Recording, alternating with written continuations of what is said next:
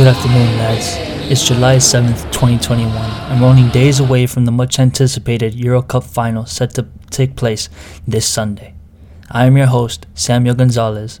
Welcome to the second episode of the No Name Football Podcast. Italy and England have been favorites to win the tournament since the initial kickoff, and with both taking different paths towards the silverware, their roads lead to facing off against one another at Wembley Stadium. Both nations have what it takes to become European champions, but there can only be one winner. Who will it be? Well, we'll just have to wait till Sunday to find out. On one side of the pitch, we have Italy, who has played a beautiful brand of tiki-taka offensive football, which has allowed them to instill sheer dominance over their rivals throughout the tournament. They have a complete team, and dating back since September 2018, they have gone on a 33-game unbeaten streak going into the final. Starting from the back, they have a young, energetic keeper in Donnarumma, who hasn't conceded more than one goal since the start of his international career 5 years ago. They have a center back pairing in Chiellini and Bonucci, who had experience and bring veteran leadership, playing in many international championships with Italy, and at the club level with Juventus.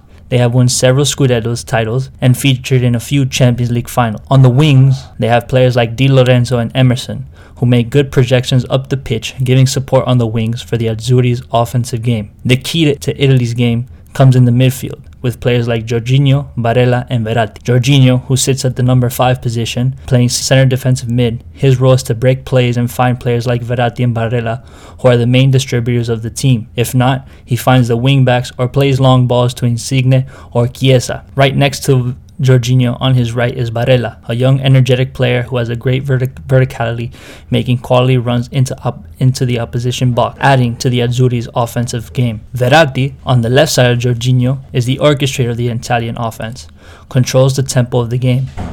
Altogether, they're a bunch of beasts on the defensive side of the game, because they're a trio who aren't scared of anyone and are more than willing to get their hands dirty in order to help the team. Up top, you have Insigne, the team's number 10, the man with all the magic, with a tendency to take on players, cutting inside, looking to take a shot with his rocket of a right foot. Just look at the quarterfinals play he had on Belgium, taking it inside and taking a shot from a few yards outside the 18 box. On the right side, you have Chiesa, the gem from Juventus, who has been a plus to the squad since being added to the starting 11. He brings a ferociousness to the team because every time he gets on the ball, he's always looking to get a shot on goal.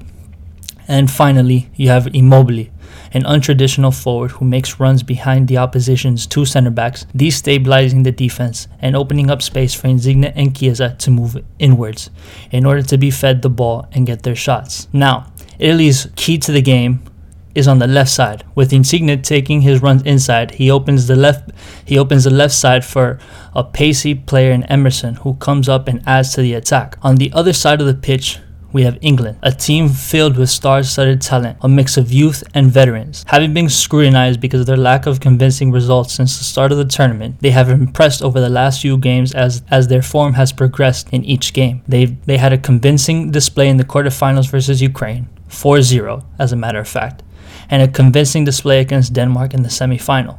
Although this squad features a lot of youth players and fresh faces playing at their first major tournament, players like Foden, Mount, Sancho, Bellingham, Rice, Phillips, Saka, James, and Grealish had loads of experience playing important games for their respective sides in the Barclays Premier League and having man-of-the-match displays on Champions League nights. At the top, they have Harry Kane, the best striker in world football, who recently came off a Golden Boot campaign in this past season's Premier League and has Europe's top clubs after his signature. This squad doesn't care if they concede the ball to the opposition, because they know how to suffer, and the key to the game is their lethal counterattack, with pace players on the wings, with the likes of Sancho and Raheem, and backs such as Kyle Walker and Luke Shaw coming from behind to give him the much needed support. And to finish all that effort off is Harry Kane. Now, this match would take place at Wembley in London, and Wembley will play a much needed 12th man for the English side as they look to beat a much superior Italian side. Even though 60,000 fans aren't the usual 90,000 we're accustomed to at Wembley,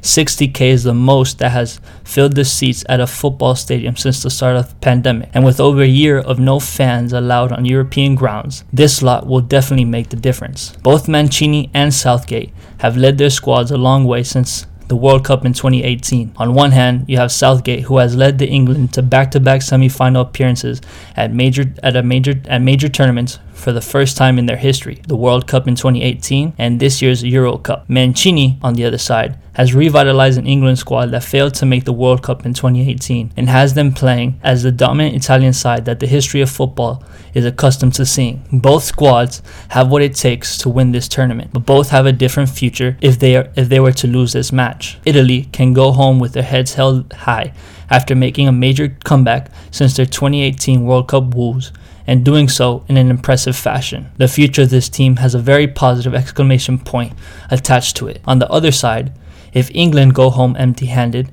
they won't hear the end of it in a long time.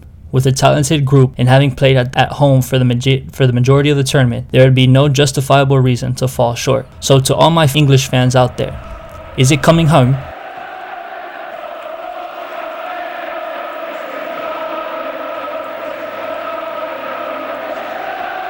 The crosses of St. George.